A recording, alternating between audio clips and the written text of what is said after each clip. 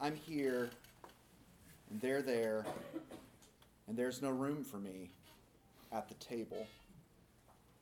The table looks accepting, its name, inviting, its promise, welcoming, its charge, bountiful, its pledge. But my stomach hurts, because I know this table is not for me. I know this because it's not for me. Go and sin no more, they sing. Neither do I condemn you, they omit. Nobody likes that verse anyways, plus it's a textual variant, a late addition. Twist text this way and that, for him and her and him. Hermeneutic hoops so easy to jump through, those loose linguistics, that fickle friend history, twist those texts into bite-sized bits and dine. Straighten scripture for me and my friends. Him with him, her with her, hermeneutic holiness, erudite closing loops, clear, conscious, concrete. Nothing can separate us from the love of God. Well, almost nothing. A crowded table can. Sad. Sorrow. Sorry. Sorry, but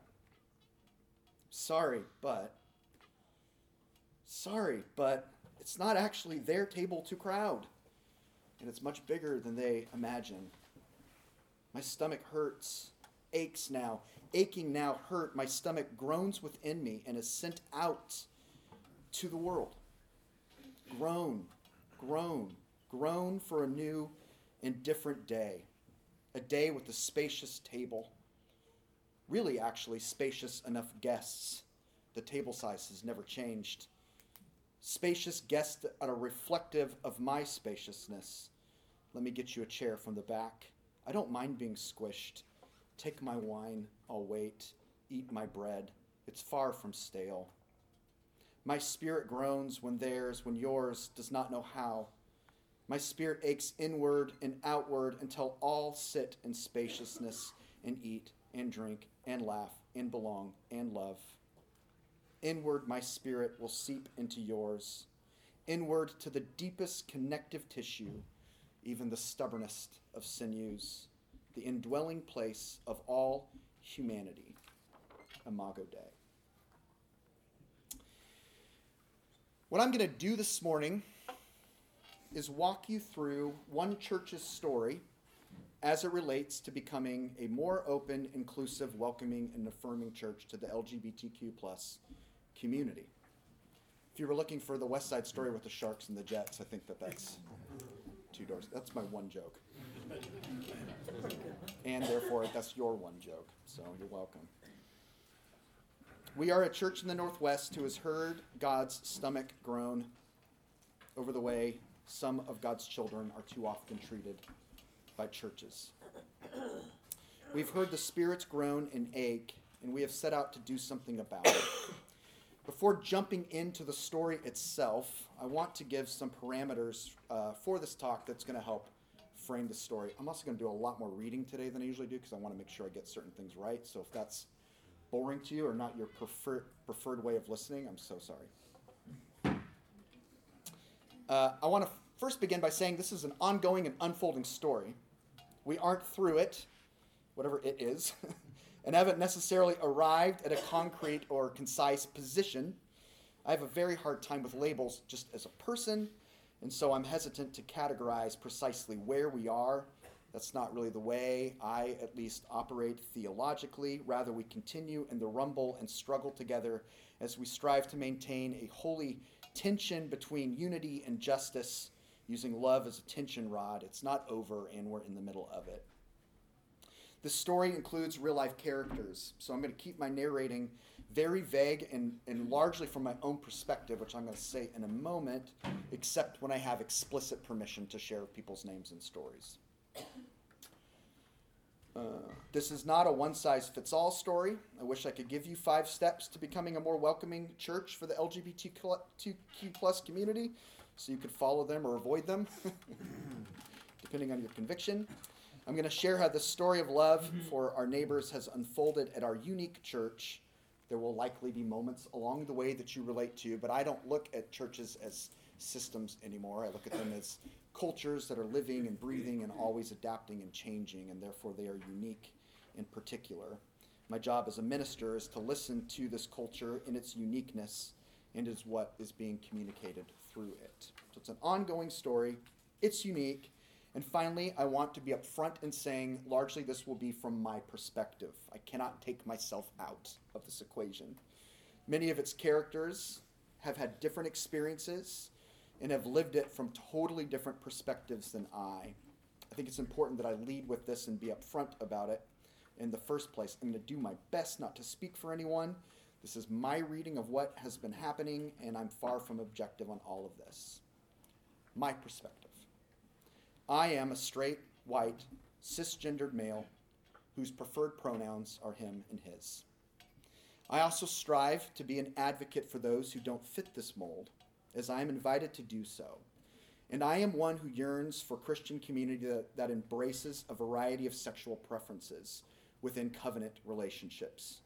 I think it's important for me to be upfront about that. As Brene Brown, may she live forever, says, second joke.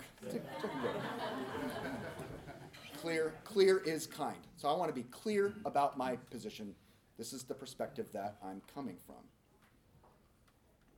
I don't want to spend a long time on where I got to this position because that's not a very interesting story. I will say that for me it's both personal and professional, as it likely is for many of you, no matter where you are. I am where I am because I've known many members of the LGBTQ plus community and have spent a lot of time listening, reflecting, and loving along with them. I have a sister who's a part of that community and who has left the church because of how this community has treated her. So it's personal for me. It's also professional for me. In my work as a minister and theologian and lover of the Bible, I have thought through issues of sexuality, wrestled with them from a variety of angles. All this to say my position is not a gut emotional reaction because of life experience, or not just that, and it's not just purely academic. It's both. And that's actually some of the tension we're going to have to address as we work through this story and how it plays out. Perhaps, to put it differently, or perhaps in a more cheesy way, it's both a head and a heart issue. My head and heart have led me to this position of being open, inclusive, and affirming. So that's my thinking. It's also important to me to let you know that I have never been the sort of minister to blatantly push my position on other people. It's just not in my nature, and it's not how I operate. I've never covered up what I think, but I'm not overly vocal and have not been overly vocal since being at Westside. I've been criticized for not being vocal enough, and I've been criticized for being too vocal, so no matter how you find me today, you're friends. Since working at Westside 11 years ago, I have not been too pushy about being more inclusive, but I've also never shied away from the conversation. I strive to follow the four-way path of leading. Show up, pay attention, speak your truth without blame or judgment, and let go of the outcome. I always laugh at that fourth one, right? Let go of the outcome. Why do that when you can obsess over it? With this in mind, our story begins about 7 years ago when a tall teenage member of our church befriended some people in his life who were gay. He was shocked at the way that they had been treated by churches, and his very tender and very sincere heart broke. He wanted to begin talking about it in church. He was about 15 or 16 at the time, and why we wouldn't welcome and love someone who was gay or lesbian. I told him I agreed and did not know why we would not love somebody who was gay or lesbian, and he said in my office to me one day, "Well, I'm going to find out." And I said, "Okay." And he just began talking to church members openly about LGBTQ plus issues. He started walking around the church wearing rainbow bracelets all the way up his sleeve and rainbow badges, and he would just walk up to random church members and say, "What do you think about gay people?" And they told him. He's a particularly sincere and sweet guy who was born and raised at the church. So he kind of carries this innocent gravitas, humility about him, if that makes sense. People trust where he's coming from. It was a great way to enter into the discussion. It excited a lot of folks. It upset a lot of folks. His parents were questioned, his motives were questioned, his sexuality was questioned. At this point, I began peppering many of our sermons with more and more language about the church's treatment, mostly of LGBTQ plus community. I'd done this before, but I increased it largely because it was just in the air, and this tall teenager continued to lay out questions, and I did not want him to be the only one talking about it. A single mother asked me to stop, told me she would leave via an email. Aren't those the best emails? Thank you for your bravery. I don't think I can stop, I said. I offered to talk with her in person, but rather than do that, she slipped quietly out of the door, which became a trend over many who left.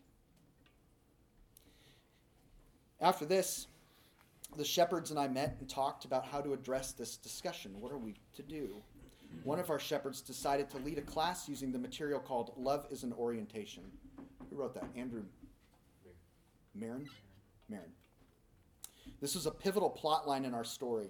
The Love is an Orientation material presents video footage of people who are actually LGBTQ plus talking about their faith. And the folks at the show run the spectrum of what they personally think about it, right? So everybody in there is LGBTQ plus, but they are all on different positions. So some are in married relationships and going to an open and affirming church. Others consider this to be a sin, and so even though they identify as gay, they're in a him and her marriage, and they go to a more conservative church. The material was presented and talked about and met with just a mix of reviews, for sure. It sort of left everyone a little bit unhappy, which is probably a good thing. It got real heated one Sunday, and I was in my office, and one of our elders, who was very much for the discussion going forward, came in my office, and he slams the door, and he goes, "You know what? Unless you're gay, I don't think I care what you think about this. Maybe if you have a child who's gay, I care. But even then, not as much. If you're not gay, then shut up." So that's what we were dealing with. That's in the air. After that material was presented, we felt like there was a lot more discussion to be had. So we invited Sally Gary to come out from Centerpiece to lead a weekend discussion for us, a retreat. This was a very good decision. Who here knows of Centerpiece and Sally's work? That's not a surprise to me. Sally carries with her such a non-anxious presence when she walks into the room, and kind of expertise on this topic. So she came in and led the retreat and came out and led a few more retreats with us and with a local congregation that we are close with as well.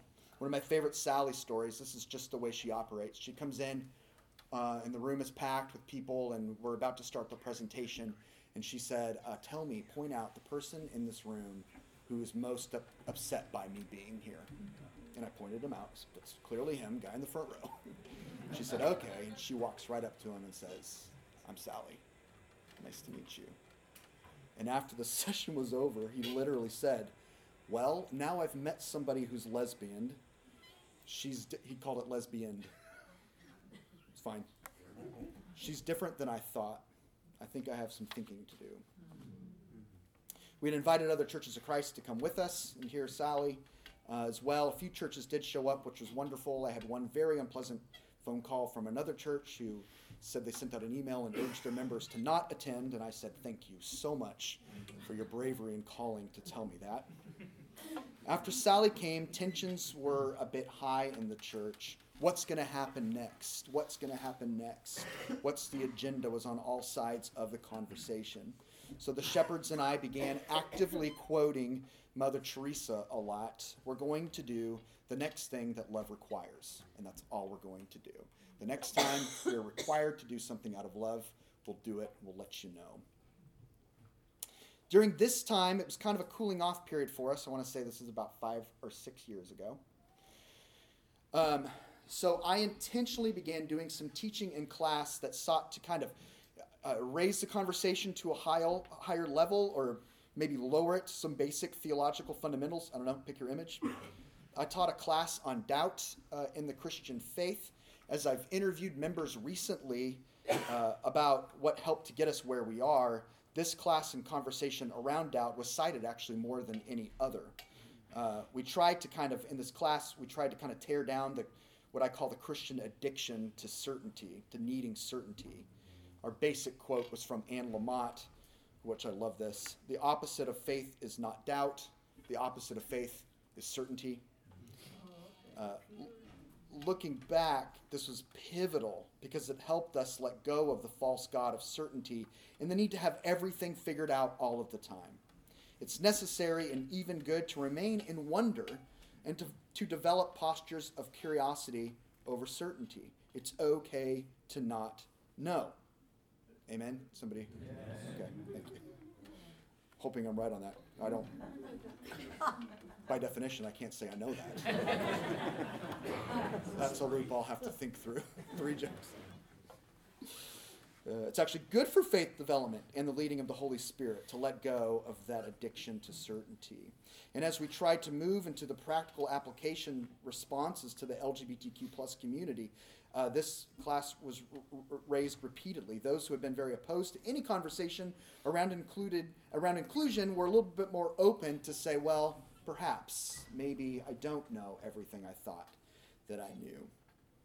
So this class was followed a year later by a long series I taught with a very good friend, Josh Stump, whose name I do have permission to use.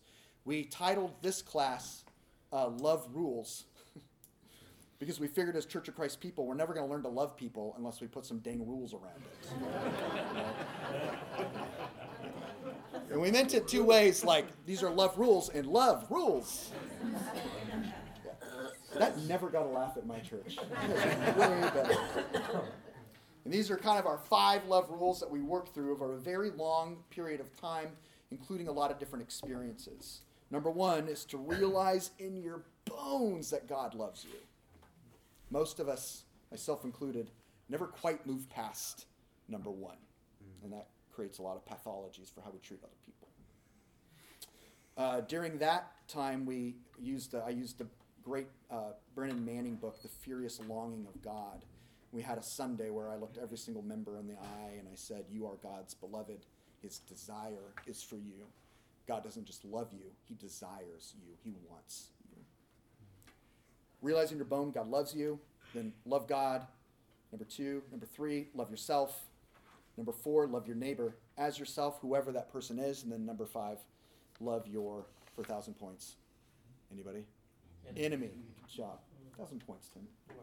You can cash those in for a cheap plastic bracelet at the door. This class felt like a pivotal moment for many of us in our church and felt like an arrival point of some sort.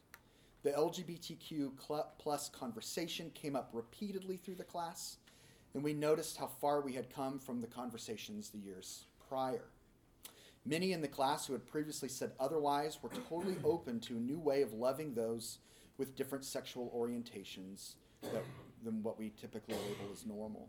It felt like we had come to a communal decision together. Just about the time the class ended, it began to seep out that the son of one of our longest and most beloved members was gay and had gotten married about 6 months prior quietly to his husband. This was in the summer of 2017. He, the son of this member, was coming to our church every Sunday. I was aware and had worked with him and his mom a lot, but at this point it wasn't public knowledge. He's in general a private person. He and his husband are both private, and his husband at the time had absolutely no interest in coming to a church ever.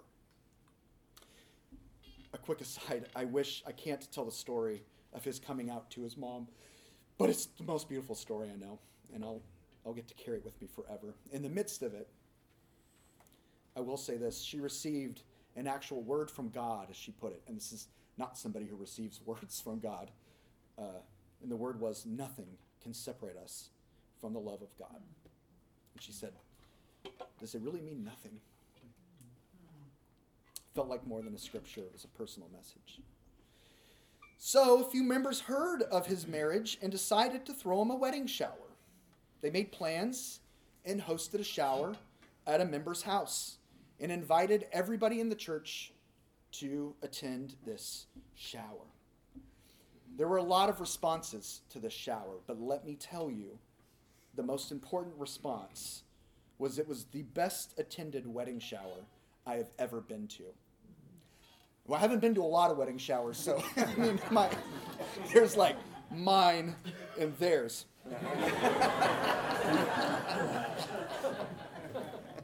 But I was told by others who do attend a lot of wedding showers that the house was packed.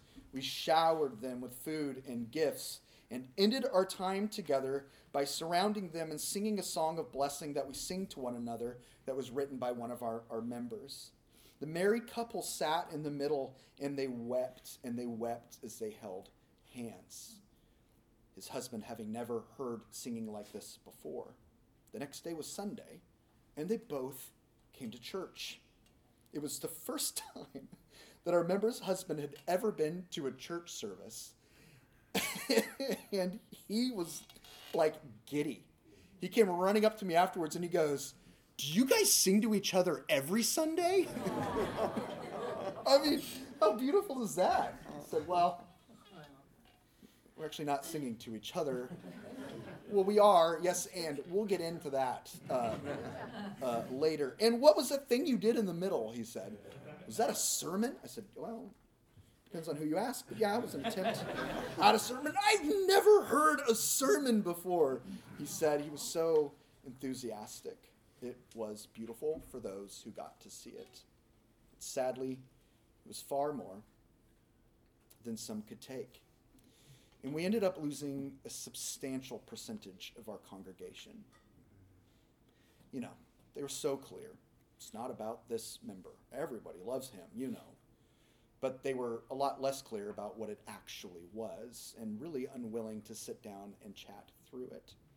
A few were open about it, that it was me. They were mad at me about it, which I said thanks for telling me, and I mean that in all sincerity. I had recently preached a sermon that was perhaps a little bit too in your face. This was after the shower was on the church calendar, and I happened to be preaching a story from Jesus being accused of eating and partying with tax collectors and sinners. And I said there's no party or event or shower that Jesus wouldn't attend. That's what I said. Don't know if he would throw them, but I do know he would go to them. And they were clear they were leaving because I said that, which hurt me deeply. Hurt many of us deeply.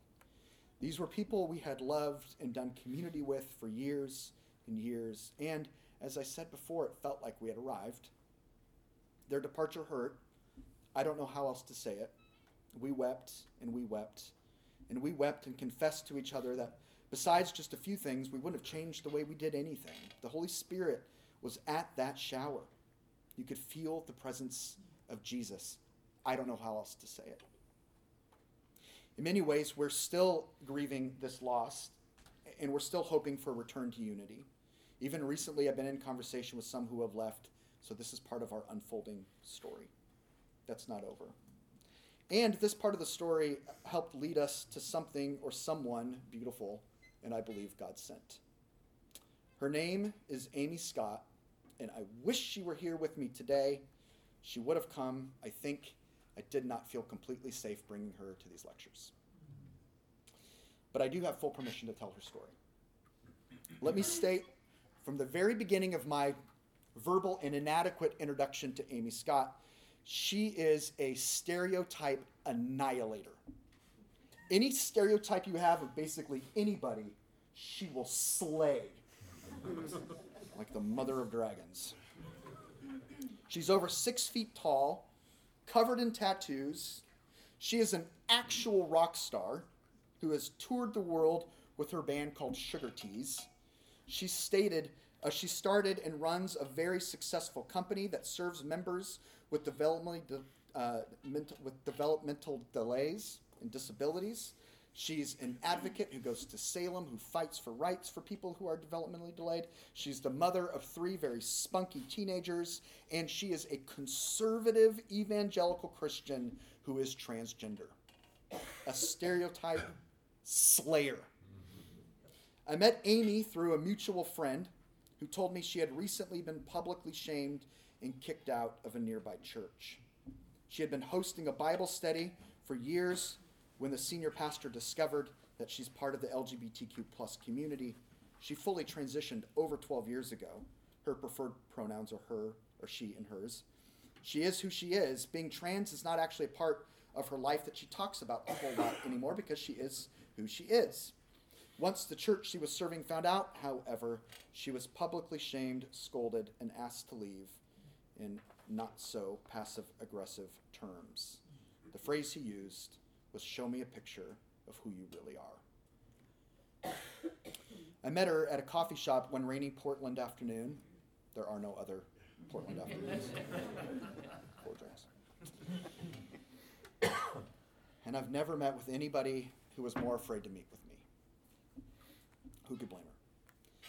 She was very wary of one more white male minister who was sitting across the table drinking coffee from her.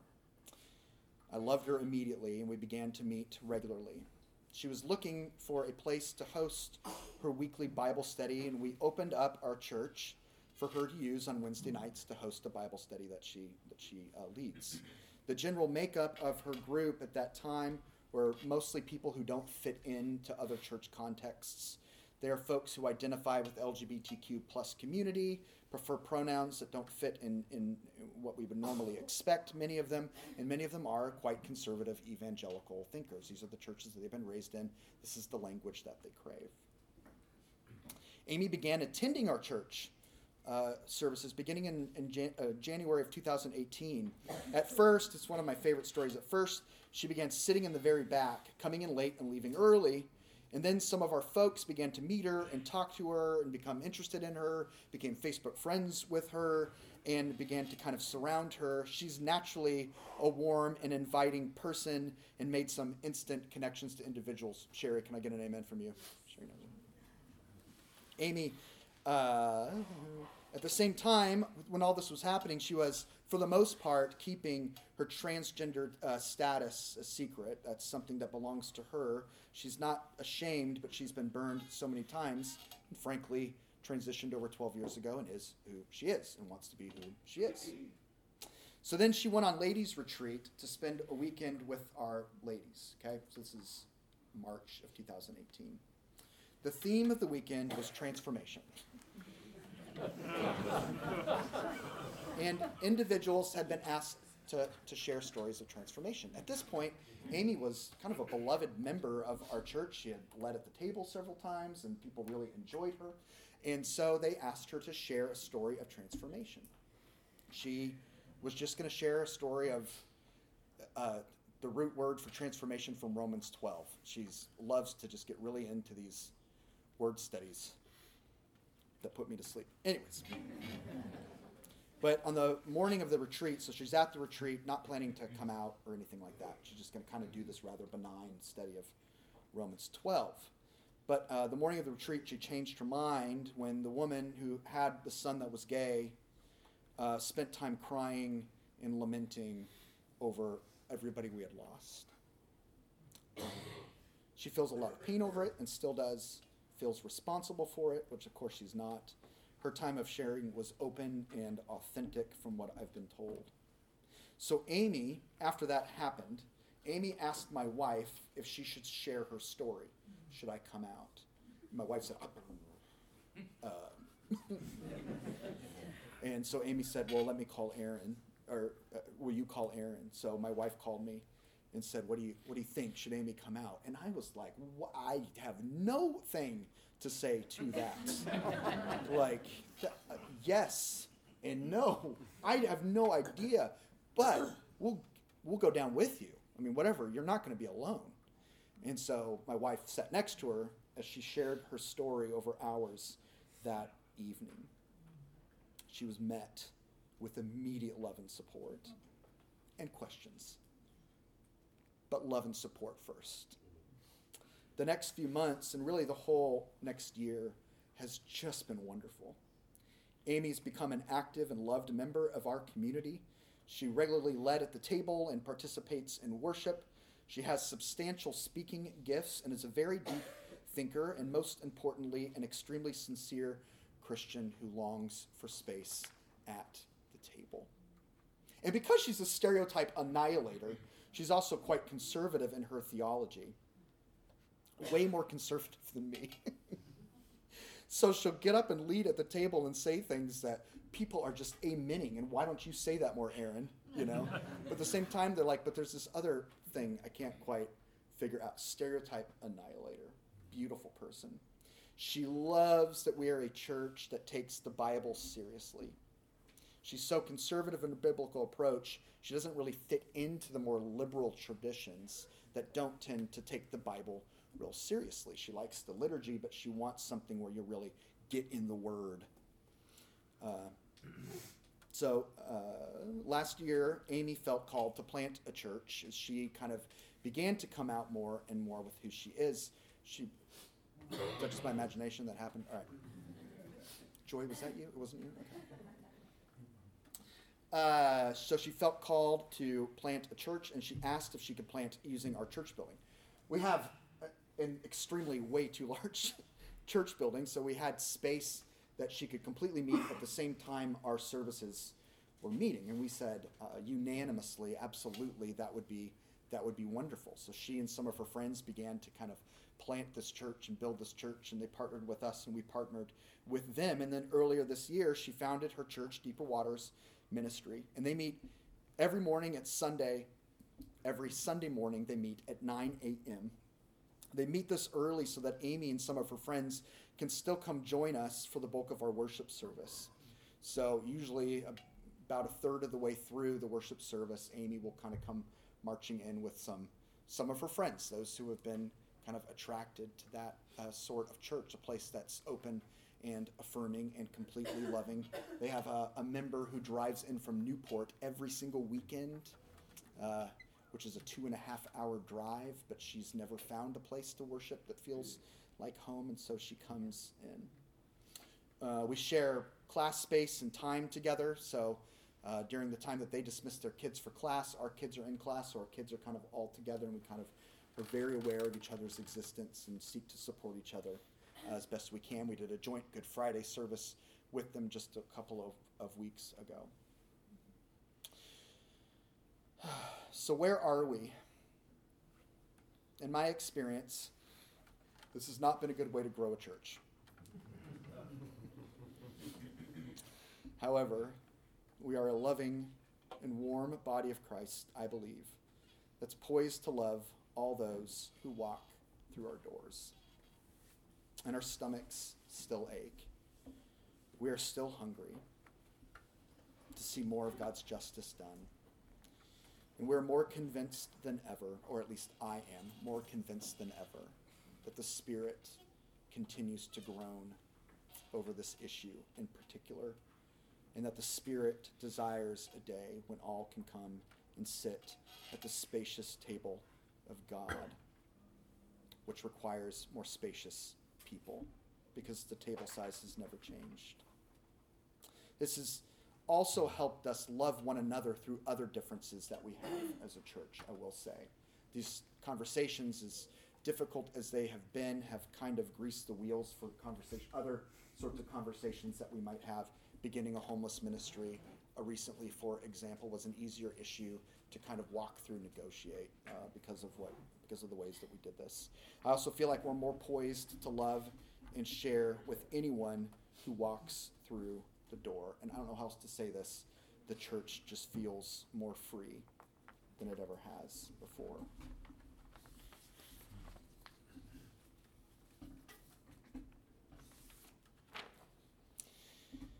My stomach hurts, but not from hunger.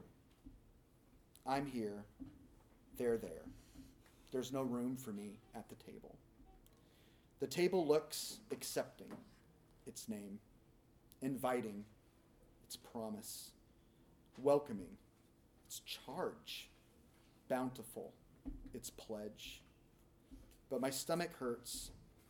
This table is not for me. I know this because it's not for me. Go and sin no more, they sing. Neither do I condemn you, omitted. Nobody likes that verse anyways. Plus it's a textual variant, a late addition. Twist text this way and that for him and her and him. Hermeneutic hoops so easy to jump through. Those loose linguistics, that fickle friend history. Twist those texts into bite-sized bits and dine. Straighten scripture for me and my friends. Him with him, her with her. Hermeneutic holiness. Erudite closing loops, clear, conscious, concrete. Nothing can separate us from the love of God. Well, almost nothing. A crowded table can. Sad, sorrow, sorry. Sorry, but. Sorry, but. Sorry, but it's not actually their table to crowd. And it's so much bigger than they imagine. My stomach hurts, aches now. Aching now, hurt, my stomach groans within and is sent out to the world. Groan, groan, groan for a new and different day. A day with a spacious table. Really, actually, spacious enough guests. The table size doesn't change. Guests reflective of my spaciousness. Let me get you a chair from the back. I don't mind being squished. Take my wine, I'll wait. Eat my bread, it's far from stale. My spirit groans when theirs, yours, don't know how. My spirit aches inward and outward until all sit in spaciousness and eat and drink and laugh and belong and love. Inward my spirit will seep into yours, inward to the deepest connective tissue, the most stubborn of sinews, the indwelling place of all humanity. Imago Dei. Thank you for coming.